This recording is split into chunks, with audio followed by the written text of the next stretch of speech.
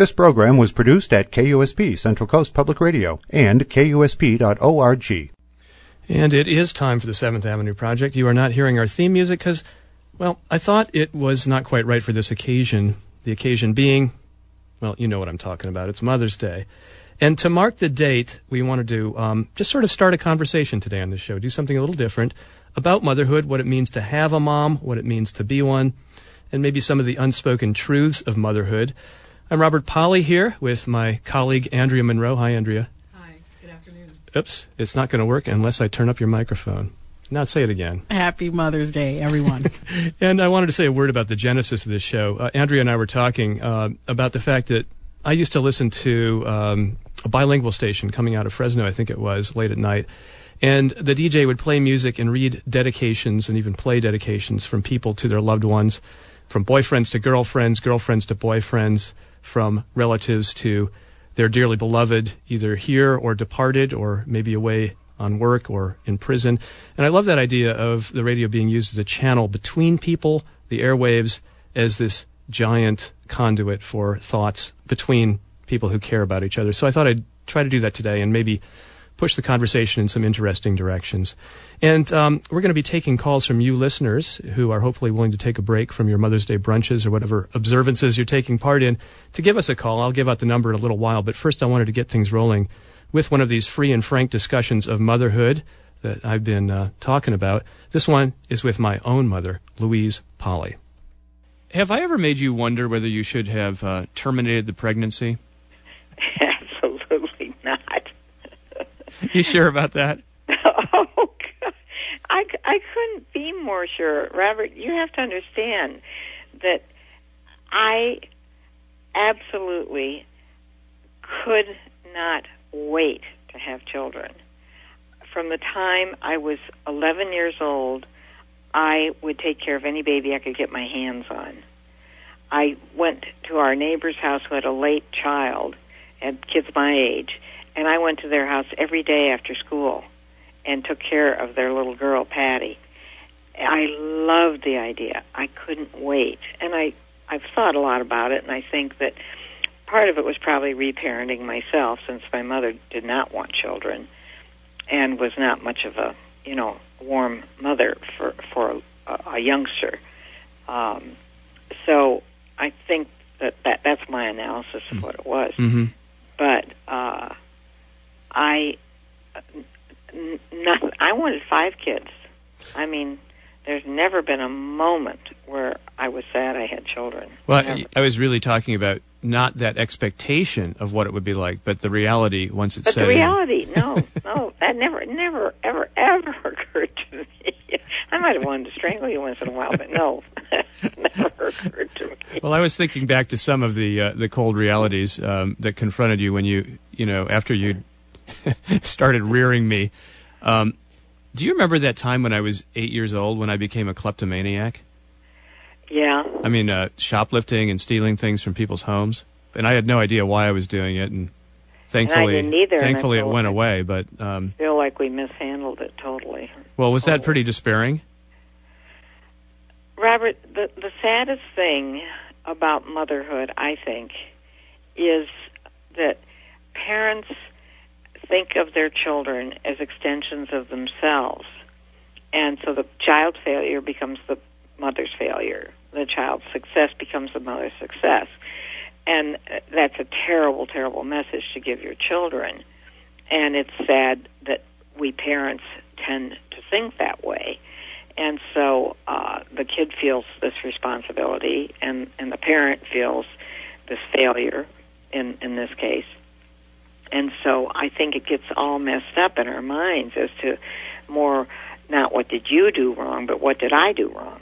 Well, that's sort of what I was thinking. I mean, you probably don't even have any inkling of all the bad things I did at school later on, but how did you respond to what you did know about? Like I say, the 8-year-old larceny stage? Shameful. Yeah? I felt it as my shame and confusion that, of course, why, how could you, and I think I could be wrong, but in general, in terms of discipline and everything, I was much more forgiving than your father. I don't know if it felt that way to you, but it felt that way to me, whether that's correct or not. And I think he was just plain angry, is my memory. Is that your memory, too? Oh, God. You know how entangled we get in these situations, how everybody's thinking about everybody else. I actually, even at 8 years old, and even in the grip of compulsion, I had no understanding of it all. I think I was a little bit worried about you guys. That, as I said, send you that message. I mean, I just remember him being distraught, and I felt sorry for him, even as he was, like, disciplining me. Angrily. I was feeling sorry for him in a weird way, and probably feeling sorry for myself. But, a lot of a hall of mirrors there. That's exactly what I'm saying. And it's well, you're laughing at it, but I think of it as a very, very serious boundary problem that we have in terms of knowing, where we end and the other person begins, and realizing that we need to set the kids free from the sense that what they do reflects upon us. It doesn't.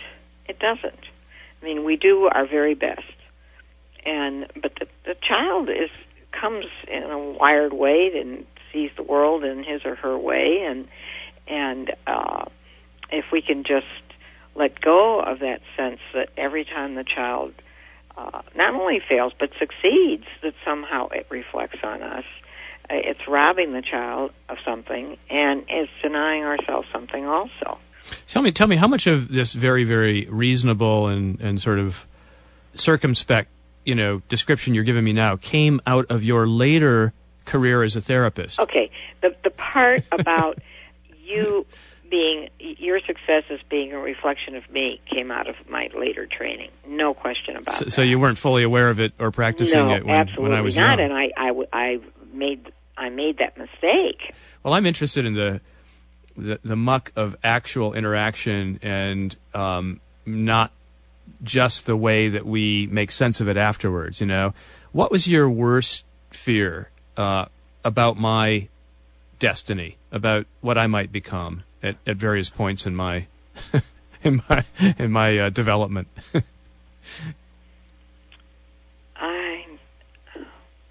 You must have had some. I'm trying to think. I don't remember having fear or worst outcome. I certainly remember wondering what you were up to, when you would go out in the middle of the night with Tom and stuff like that. Oh, I forgot about that. Yeah. You knew I was sneaking out in the middle of the night? Oh, yeah, absolutely.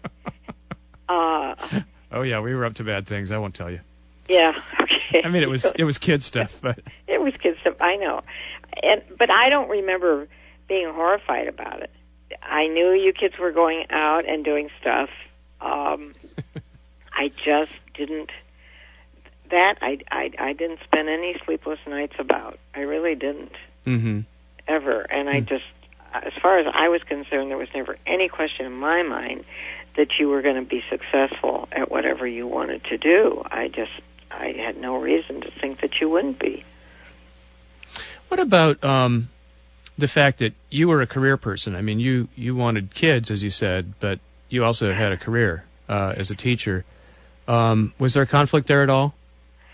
Well, in actuality, my idea was, one, I wanted to have 5 kids.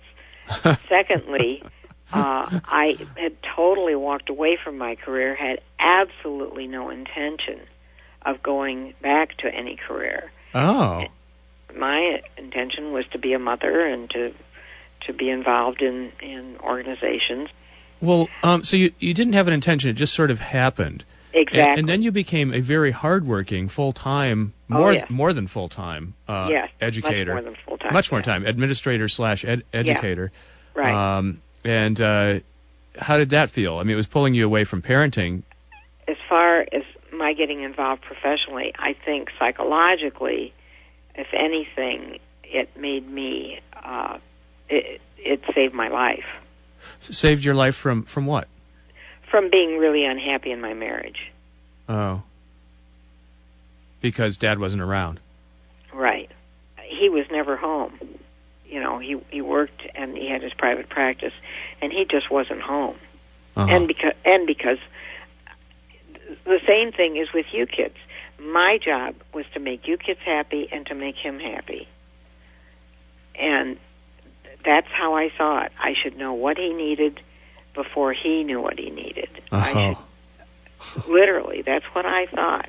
I mean, I can remember jumping up because his coffee cup was getting low and filling it. And, you know, it irritated the hell out of him. And Lord knows he didn't need more coffee. but that's how I saw it. You said earlier that you didn't think your mom really wanted you. Oh, I know that. How do you know? Because she told me. She told you? Oh, absolutely. How did she tell you and when? Oh, she never made any bones about the fact that she never wanted children. How did she deliver this? Her body disfigured. She was very vain. She had no interest in having children.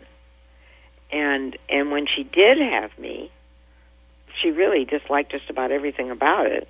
Well, how did your mother, who I knew as my grandmother and loved quite a bit and was very, very loving toward me.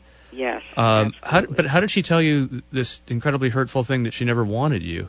I don't think she thought it as hurtful because, you know, she would always end it with, I love you. You know, by the time she told me that, I was, you know, I don't know how old I was. Yeah, how old were you? When do you remember hearing that from your own mother? I just remember it as a part of my life from very early on. Well, that makes me feel really sad for you. Well, I have done a lot of work on that, Robert. I have gone back in sort of a semi-hypnotic kind of therapy and just taken care of that child. I believe with all my heart that my mother tried to get rid of me. Wow. What do you mean? In utero, yeah. What's the basis of that belief? By just being in therapy and in a kind of trance and being aware that something was happening. But that's getting sort of... That may be woo-woo to you, but, yes. But I believe it. It makes perfect sense. But we'll never know that, I guess. No. But what I'm saying is I've done this reparative work for that child. Uh-huh. You know, the idea, if you think of it this way, the fact that I was so busy being a mother when I was a very young child, to children in the neighborhood, as a babysitter, and then having my own children, I think was partly a part of reparenting myself. Yeah. So how'd the reparenting go? I take good care of that little girl. I really do. I really do. I'm very aware of her. I'm very aware of things that she needs to hear from me. Like what? Just that I get to be me, and that I'm loved for me, and that I don't have to be happy, for them. And I don't have to be a great scientist for my father. Who wanted you to be a scientist? Oh, yeah. But, these intergenerational things, these themes are so important. They're so important for people to try and understand. And the more you understand them, I really believe that you can make peace with them and be okay. Yeah, well, I guess it's one of the themes of this day, Mother's Day, huh? Yeah, it is. It definitely is. Well, happy Mother's Day, Mom. Okay, Robert, I love you. I love you, too. Bye-bye. Bye, Mom. Words of wisdom there from my mother, Lou Polly.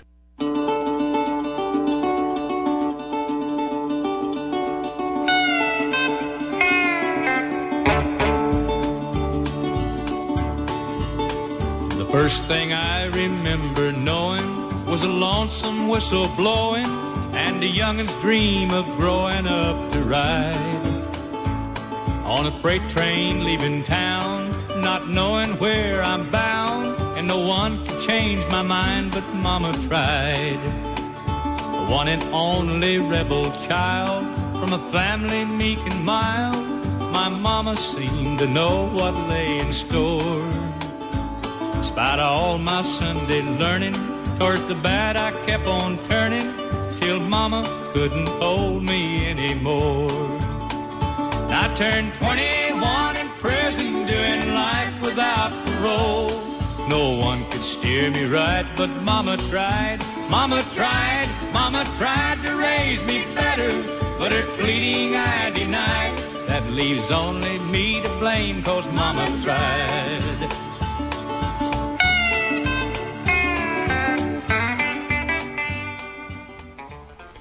And this is the 7th Avenue Project on Central Coast Public Radio, KUSP. I'm Robert Polly here with Andrea Monroe.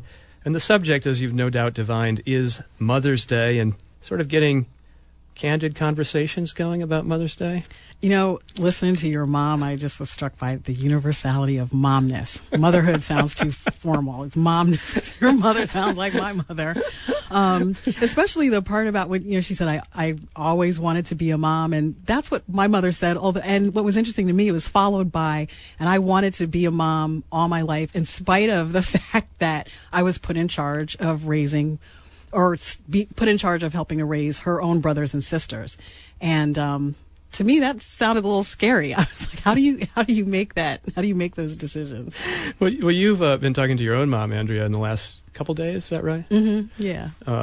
And you can tell us a little bit about her and what you were interested in finding out from her. Yeah, my mom, who lives in New Jersey, her name is Dorothy Monroe, and she was born and raised in North Carolina, and is one of 6 kids, and was the oldest girl. And she says in those days, you know, first of all, she was groomed. All girls were groomed early on to be in charge and take care of anything living, and that's what she was put in charge to take care of her brothers and sisters, but also knew she always wanted to be a mom. Now, one of the things that I wanted to talk to her about is this idea of, or this label of being such a strong black mother, strong black woman, and what her take was. Now, wait a minute. What label? I mean, who's labeling? Oh, yeah. It's actually an official label, the SBW, Strong Black Woman, which I wasn't aware of. But in conversations over the years with friends where we've grappled with whether or not we want to be mothers and want to be parents, and I'm talking about other African-American women, friends of mine, mm-hmm. You know, we all used to complain somewhat, or at least talk about being fearful of just having to live up to this expectation of being super strong, like almost superhuman. Being able to do everything on your own.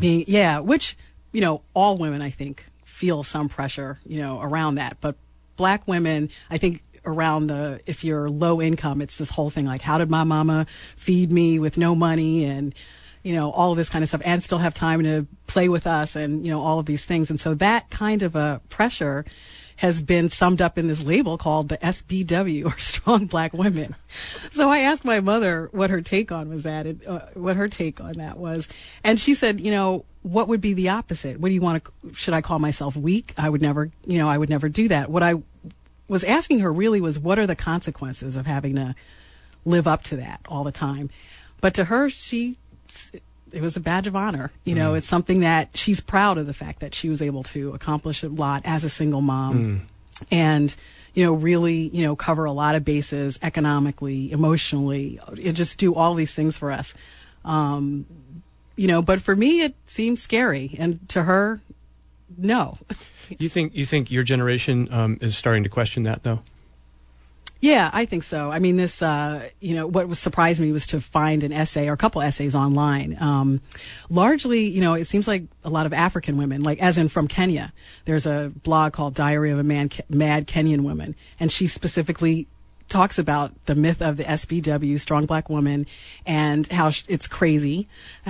She ends her essay saying something to the effect of, "Let the era of the weak black woman begin." Which, when I mentioned that to my mom, that really was not something she wanted to hear. And that seems a little extreme too. But the point is, you know, well, I just want to quickly read this really quick quote from this essay. She says, in reference to strong black women being like superheroes, if Superman leaps over a tall building in a single bound, well, yawn, stretch and change the channel. If I were to leap over a tall building in a single bound, I would expect some serious attention, astonishment, adoration for everyone to realize that having done all that leaping about, I would need a good long rest. And that's the missing part, I think, of, what a lot of women and what I believe women in my community put themselves through. It's this, they like, the label of being strong, is admirable, but where do you get that long rest? Where do you get to say, I'm not a superhero and I can't sustain this? Andrea, you get it one day a year on Mother's Day. Oh, that's right. Yeah. Which for a lot of mothers, they're still working. That's true. They're preparing the Mother's Day breakfast that everybody else is eating. Well, you talk about a myth of the strong black woman. Of course, there's a lot of truth to it, and it's celebrated, of course, in many a song. You brought one example. You want to introduce it for us? Yeah, I'll Always Love My Mama by the Intruders. It's came out in 1973, and I'm hoping listeners remember this song. It was really popular, especially on R&B stations, and who knows, maybe it was even played on Soul Shack. I'm not sure. All right, well, we're going to hear it. I'll Always Love My Mama from the Intruders, and I'm going to, at this point, invite listeners to call in. We're taking all kinds of observations and all kinds of insights. Messages to your mom, messages from moms to kids, conversations. Grandmas are absolutely part of this. And thoughts about what made your mom special or makes your mom special. We've got a whole lot of questions we're going to be asking. So here's the phone number to call. It is 831-476-2800, 476-2800 in the 831 area code. Be patient. We'll try to get to all your calls. Meanwhile, here's the song Andrea mentioned.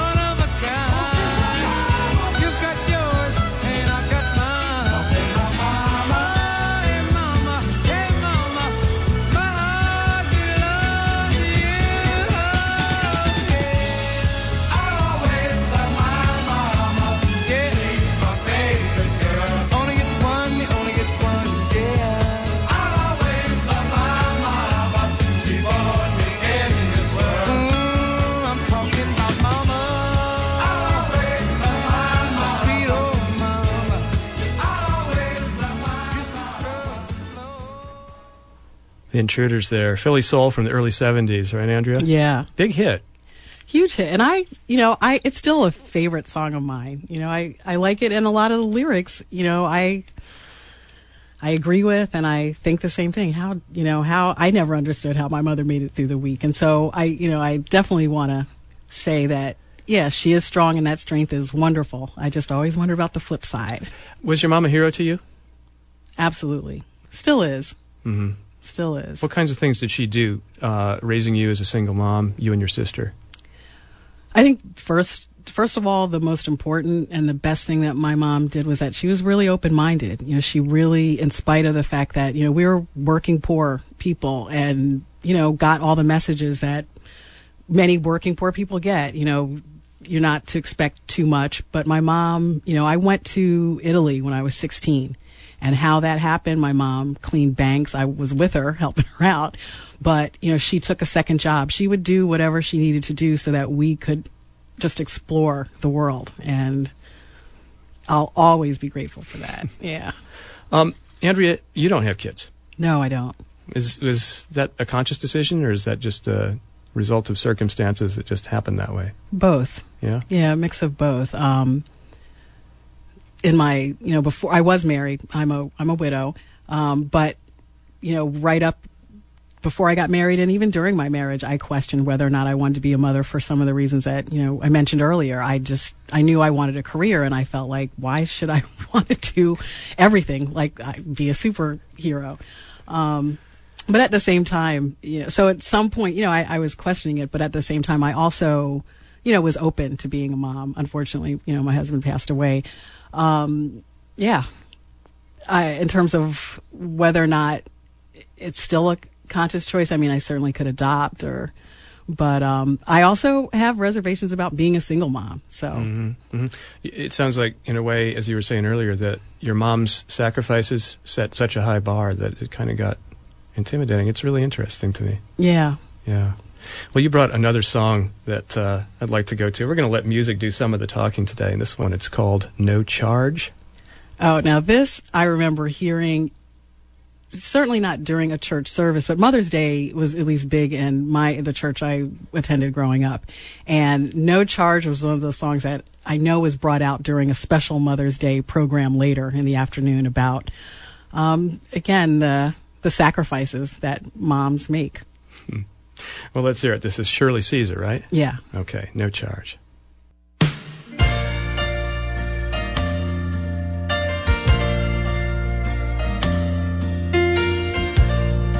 My sister's little boy came into the kitchen one evening while she was fixing supper, and he handed a piece of paper that he had been writing on. And after wiping her hands on her apron, she took the letter in her hands and she read it. And this is what it said. For mowing the yard, $5. And for making up my own bed this week, $1. For going to the store, 50 cents. And playing with little brother while you went shopping, 25 cents. Taking out the trash, $1. And for getting a good report card, $5. And for raking the yard, $2. Total owed, $14.75. Well, she looked at him standing there expecting, and 1,000 memories began to flash through her mind. So she picked up the pen and she turned the letter over. And this is what she wrote to that little boy. For the 9 months I carried you, growing inside me, no charm. For the nights I sat up with you, doctor, you prayed for you, no charm. For the time and the tears and the cost through the years, there is no charge. When you add it all up, the real cost of my love is no charge. For the nights filled with dread and the worries ahead, no charge. For advice and the knowledge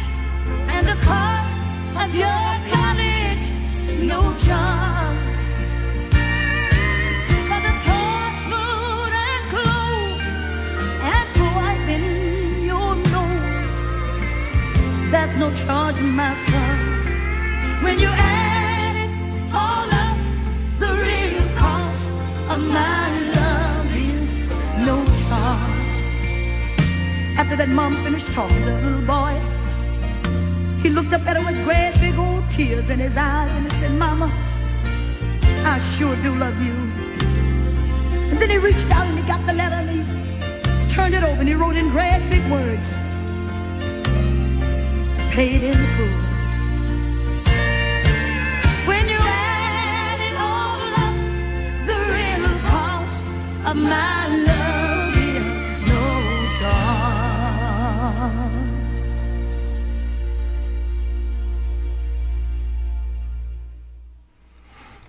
So, Andrea, you think that's a fair representation of the transaction that is motherhood? Lots of sacrifice, no charge? No charge. And, I think that song was written by Tammy Wynette, so I think it's pretty popular. I heard it, in my church and the gospel version, Shirley Caesar. But you heard it in church? Yeah, or at church programs. Mm-hmm. But the fact that it's written by the great Tammy Wynette just lets me know that I think it's, again, that universal sentiment that this is what moms do, and there is no charge, or is there? Mm-hmm. That's the question. And it could be that a listener wants to take a stab at an answer. Yeah. In fact, I would be curious what listeners think about this idea of no charge, in the sense that I was online in Federal Express with a lot of other people spending a lot of extra money to get our cards out. And even though they were just simple cards, I felt like I want my mom to have something on Mother's Day and was willing to pay for it. So to me, that's the charge, I guess. Well, you remind me that Mother's Day is associated with honoring our mothers, but it's also associated with purchasing certain items, candy, flowers, and cards. Cards, yeah. And that it wasn't always so, that there is a history to Mother's Day that a lot of us, I think, perhaps weren't aware of, and I certainly wasn't until you enlightened me. I've got a little article here that I'm going to read with hopefully appropriate music about the history of Mother's Day and how it became the, somewhat commercialized holiday we know today. This is an article from Slate.com by Ruth Rosen, and she points out that the women who originally celebrated Mother's Day conceived of it as an occasion to use their status as mothers to protest injustice and war. In 1858, Anna Reeves Jarvis organized Mothers' Work Days in West Appalachian communities to protest the lack of sanitation that caused disease-bearing insects and polluted water to sicken or even kill poor workers. In 1870, after witnessing the bloody Civil War, Julia Ward Howe, a Boston pacifist, poet, and suffragist who wrote the Battle Hymn of the Republic, proclaimed a special day for mothers to oppose war. For the next 3 decades, Americans celebrated Mother's Days for peace. On June 2nd, women political activists of this era fought to end lynching and organized to end child labor, trafficking of women, and consumer fraud. In their view, their moral superiority was grounded in the fact of their motherhood. Now, when Anna Reeves Jarvis died in 1905, her daughter, also named Anna, vowed to honor her mother's political activism by creating a National Mother's Day. The gift card and flower industries also lobbied hard. As an industry publication, the Florist's Review put it, this was a holiday that could be exploited. In 1914, Congress responded and proclaimed the second Sunday in May to be Mother's Day. Companies seized on the holiday by setting out to teach Americans how to honor their mothers by buying them flowers, candy, or cards. This outraged Anna Jarvis, the daughter. When florists sold carnations for the then exorbitant price of $1 apiece on Mother's Day, she began to campaign against those who would undermine Mother's Day with their greed. But she was hardly a match for the flower and card companies. Soon the Florist's Review announced, with a certain triumphant tone, that it was Miss Jarvis who was completely squelched. And they were right. Wow. Well, not completely squelched. I mean, Mother's Day is still associated with certain sentiments that go to the heart of nurturing and caring for each other, I think. So it hasn't completely lost that. And even, I have mixed feelings, like I think most people do, about the whole card industry aspect of it. And at the same time, I spend a lot of time looking at cards carefully. Now, I'm struck by the fact that I don't see too many anti-war or some sort of paying homage to the fact that there's a political history behind Mother's Day that involves the peace movement or wanting peace and wanting to be, anti-war. And so I would have loved to have picked up a card with Cindy Sheehan on the cover or something like that. And I know my mom would have appreciated it also. But yeah, I spend a lot of time, looking at cards and considering flowers and all that. What do you look stuff for in a card? Some kind of honest message, which is often kind of hard to find. You don't go for those silly humor cards. No, actually, my mom often gets 2 cards. One funny, one serious. And I try to find the serious one that's got a line that I actually would say to her. Mm-hmm. Yeah. Mm-hmm. What's your mom doing today? She's having brunch with my sister, who's now a mom, and my sister, her husband, and their 3 kids. So they're doing the brunch thing. Yeah. Well, there's another bit of information I thought I'd pass on to our listeners, knowing how curious and eager they are to learn. This one is about brunch. Shall we try that? The history of brunch? Well, there's a little bit of history in here. Okay. Yeah, I mean, how did it ever come to be called what it is? And is it tied to mothers in some way, shape, or form? Well, let me just read to you from Wikipedia. Okay? Okay.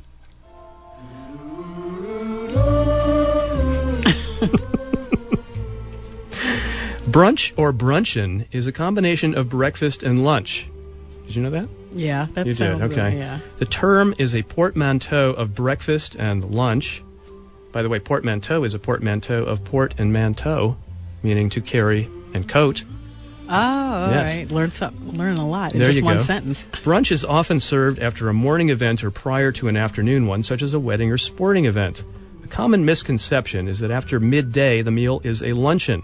This, however, is not true so long as a breakfast has not been eaten. There's your rules for you.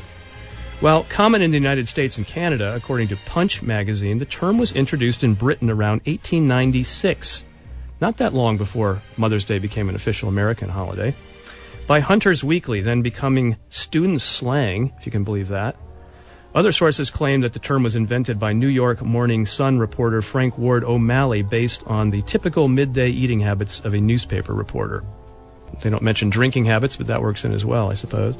Some colleges and hostels serve brunch, especially on Sundays and holidays. Such brunches are often serve-yourself buffets, but menu-ordered meals may be available instead of or with the buffet.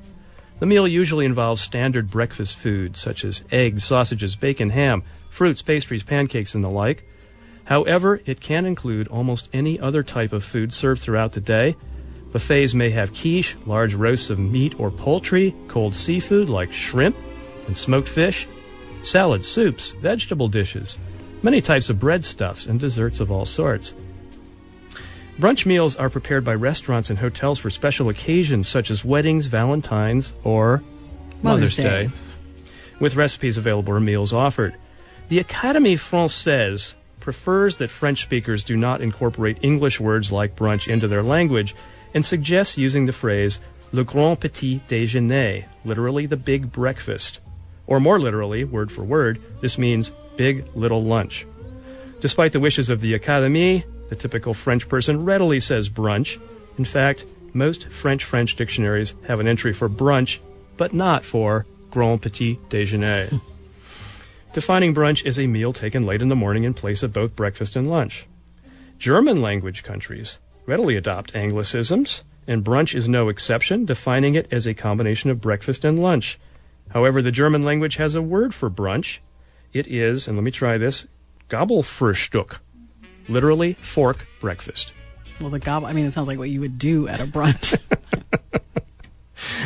Yes, well, we've got some Mother's Day trivia there, and we are inviting callers to join us here at KUSP, Central Coast Public Radio. The numbers again are 831-476-2800. 2800. Okay. Yeah, and we're sharing all kinds of observations about Mother's Day and, favorite anecdotes, memories of your mom or... And I have a question for you and listeners about Mother's Day gifts. What kinds of gifts have you given? My mother and I did talk about, not a couple days ago, but in the past we've joked about when we went through the appliance stage, giving her appliances for Mother's Day, which I think was that, we were well in touch with all the chores she did, so we knew when, things were breaking, what to replace. Mm-hmm. Yeah. Mm-hmm. How about some more music?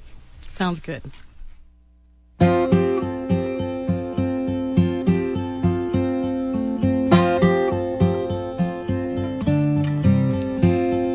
Mother liked her white wine when she was alive. She was desperate to live, but her limit was 5. Carefully I'd kiss her and send her off to bed. We always stuck with white wine, we stayed away from red.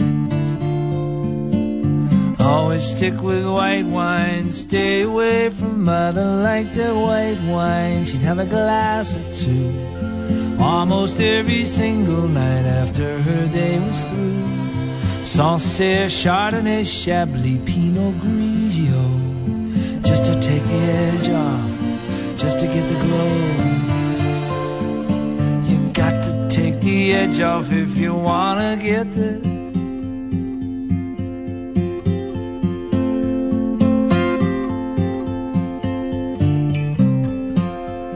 Mother liked her white wine, she'd have a glass or 3, and we'd sit out on the screen porch, white winos, Mom and me. We'd talk about her childhood, recap my career. When we got to my father, that was when I'd switch to beer. We got to the old man and I'd always switch to Mother liked her white wine. She'd have a glass or 4, each empty bottle a dead soldier. The marriage was the war. When we blurred the edges, when we drank a lot, that's when I got nervous, when the glow got hot. I always get nervous when the glow gets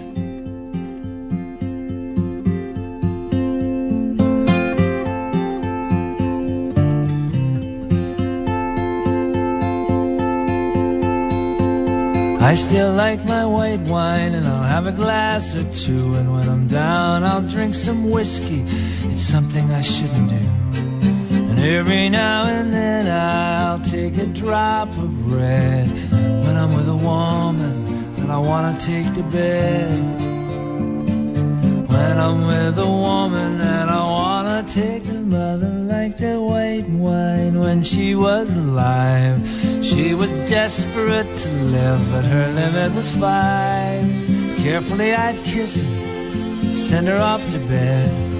Thank God we stuck to white wine and we stayed away from Mother liked her white wine.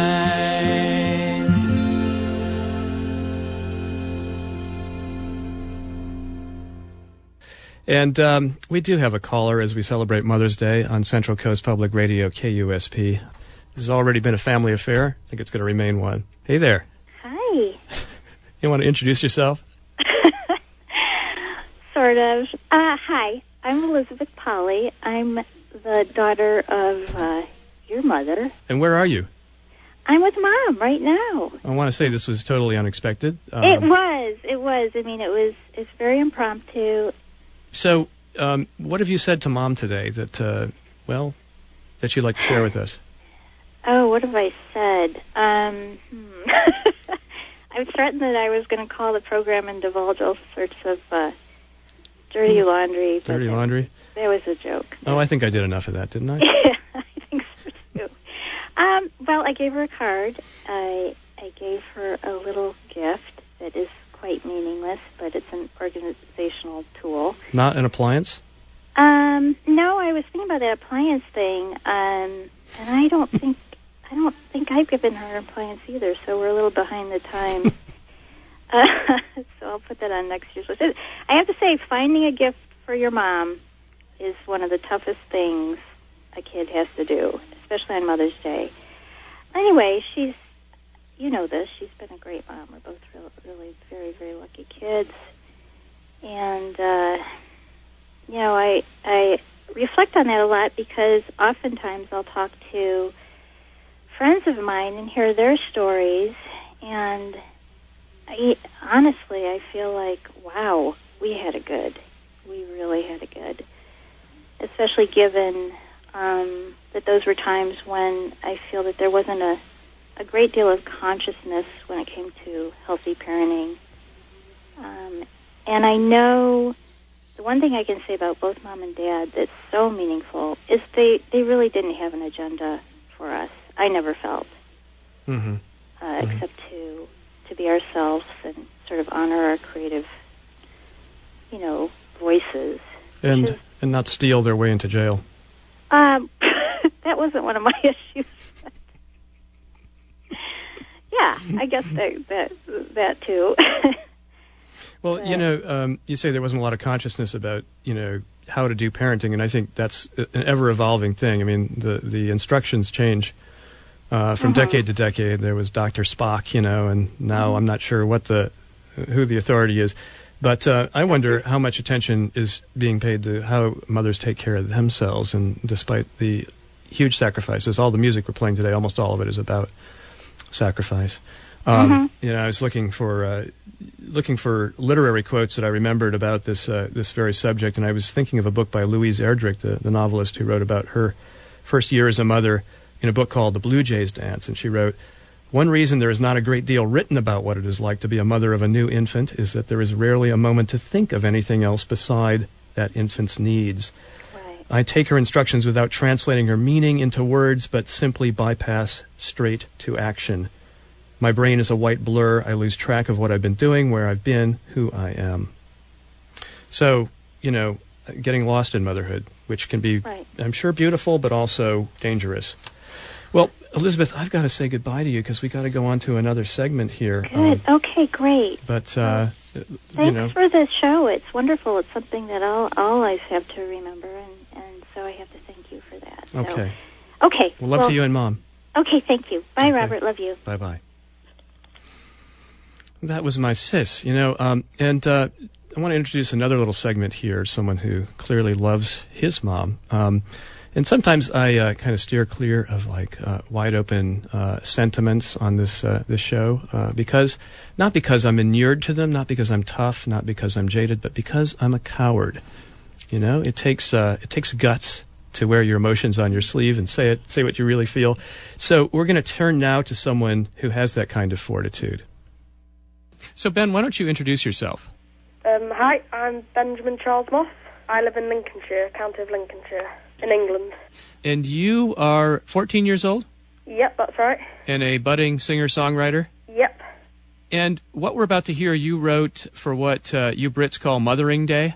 Yep, that's right. Which falls on what day? Around the 9th of March in England. It looks from the YouTube clip that I saw that you recorded maybe in your bedroom? It was down in my living room. Oh, in your living room? Yeah, where I'm sitting now. Yeah, so when we hear the song, it's going to have some living room acoustics, but we're going to play it as you recorded it. And why don't you just tell us a little bit about the song, and then we'll hear it. Okay, I wrote this song for my mum, and it's about my mum, but it's about what typical mums do and things like that. Sat down and wrote it myself, put the music to it myself as well, with my acoustic guitar. And that's about it, really. Okay, let's listen.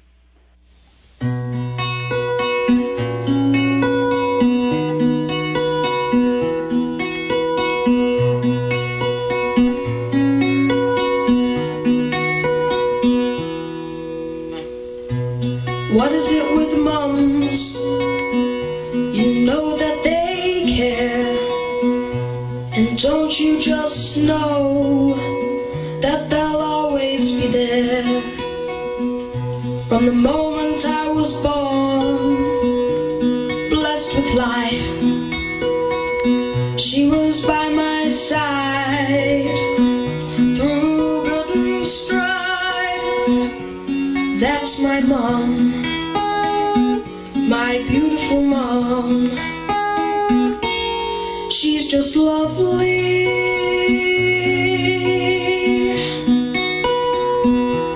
She's just lovely.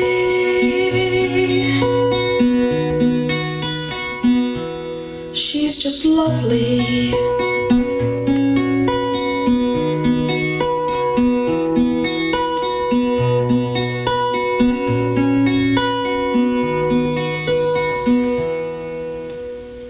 She ushers the Sandman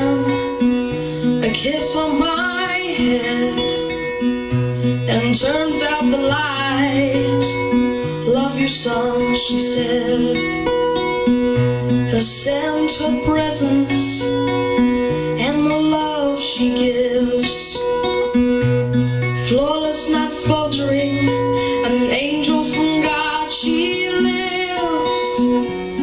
That's my mom, my beautiful mom. She's just lovely.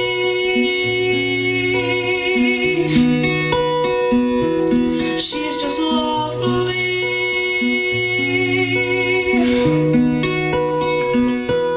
She's just lovely.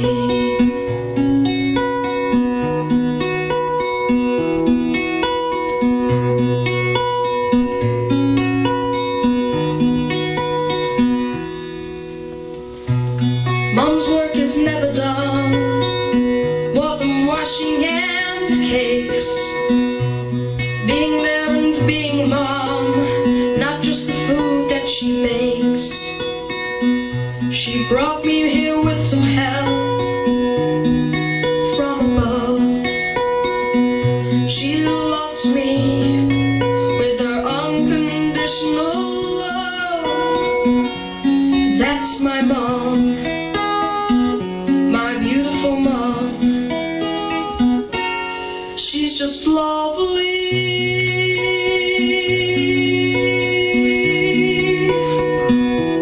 She's just lovely.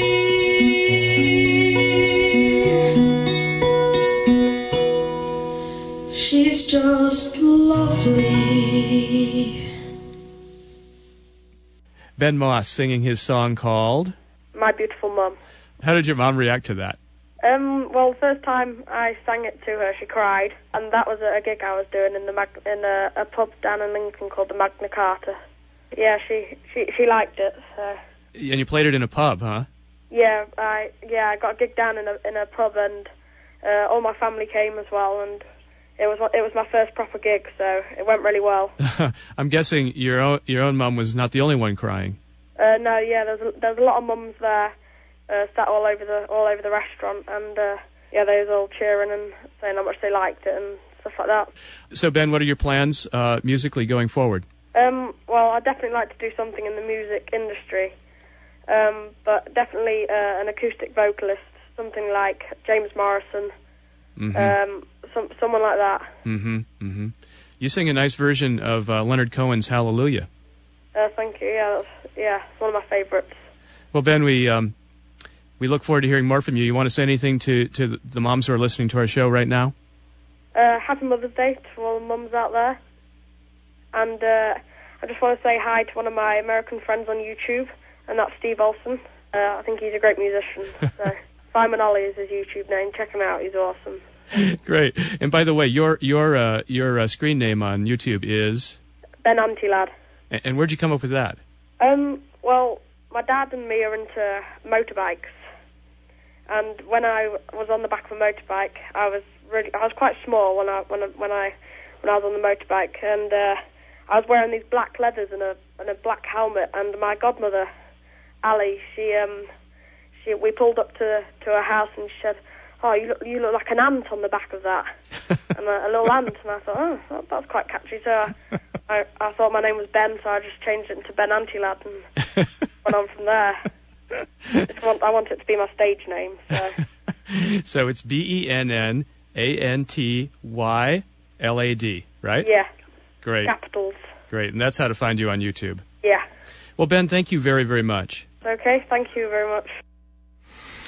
And by the way, I said that the Brits call it Mothering Day. I meant Mothering Sunday. That's the proper name of their version of Mother's Day. And this has been the 7th Avenue Project on Central Coast Public Radio, KUSP Santa Cruz and KBDH San Ardo. Coming up next, it is the Latin Quarter without Brett Taylor. In fact, Lynn is here. Brett is where else? With his mom.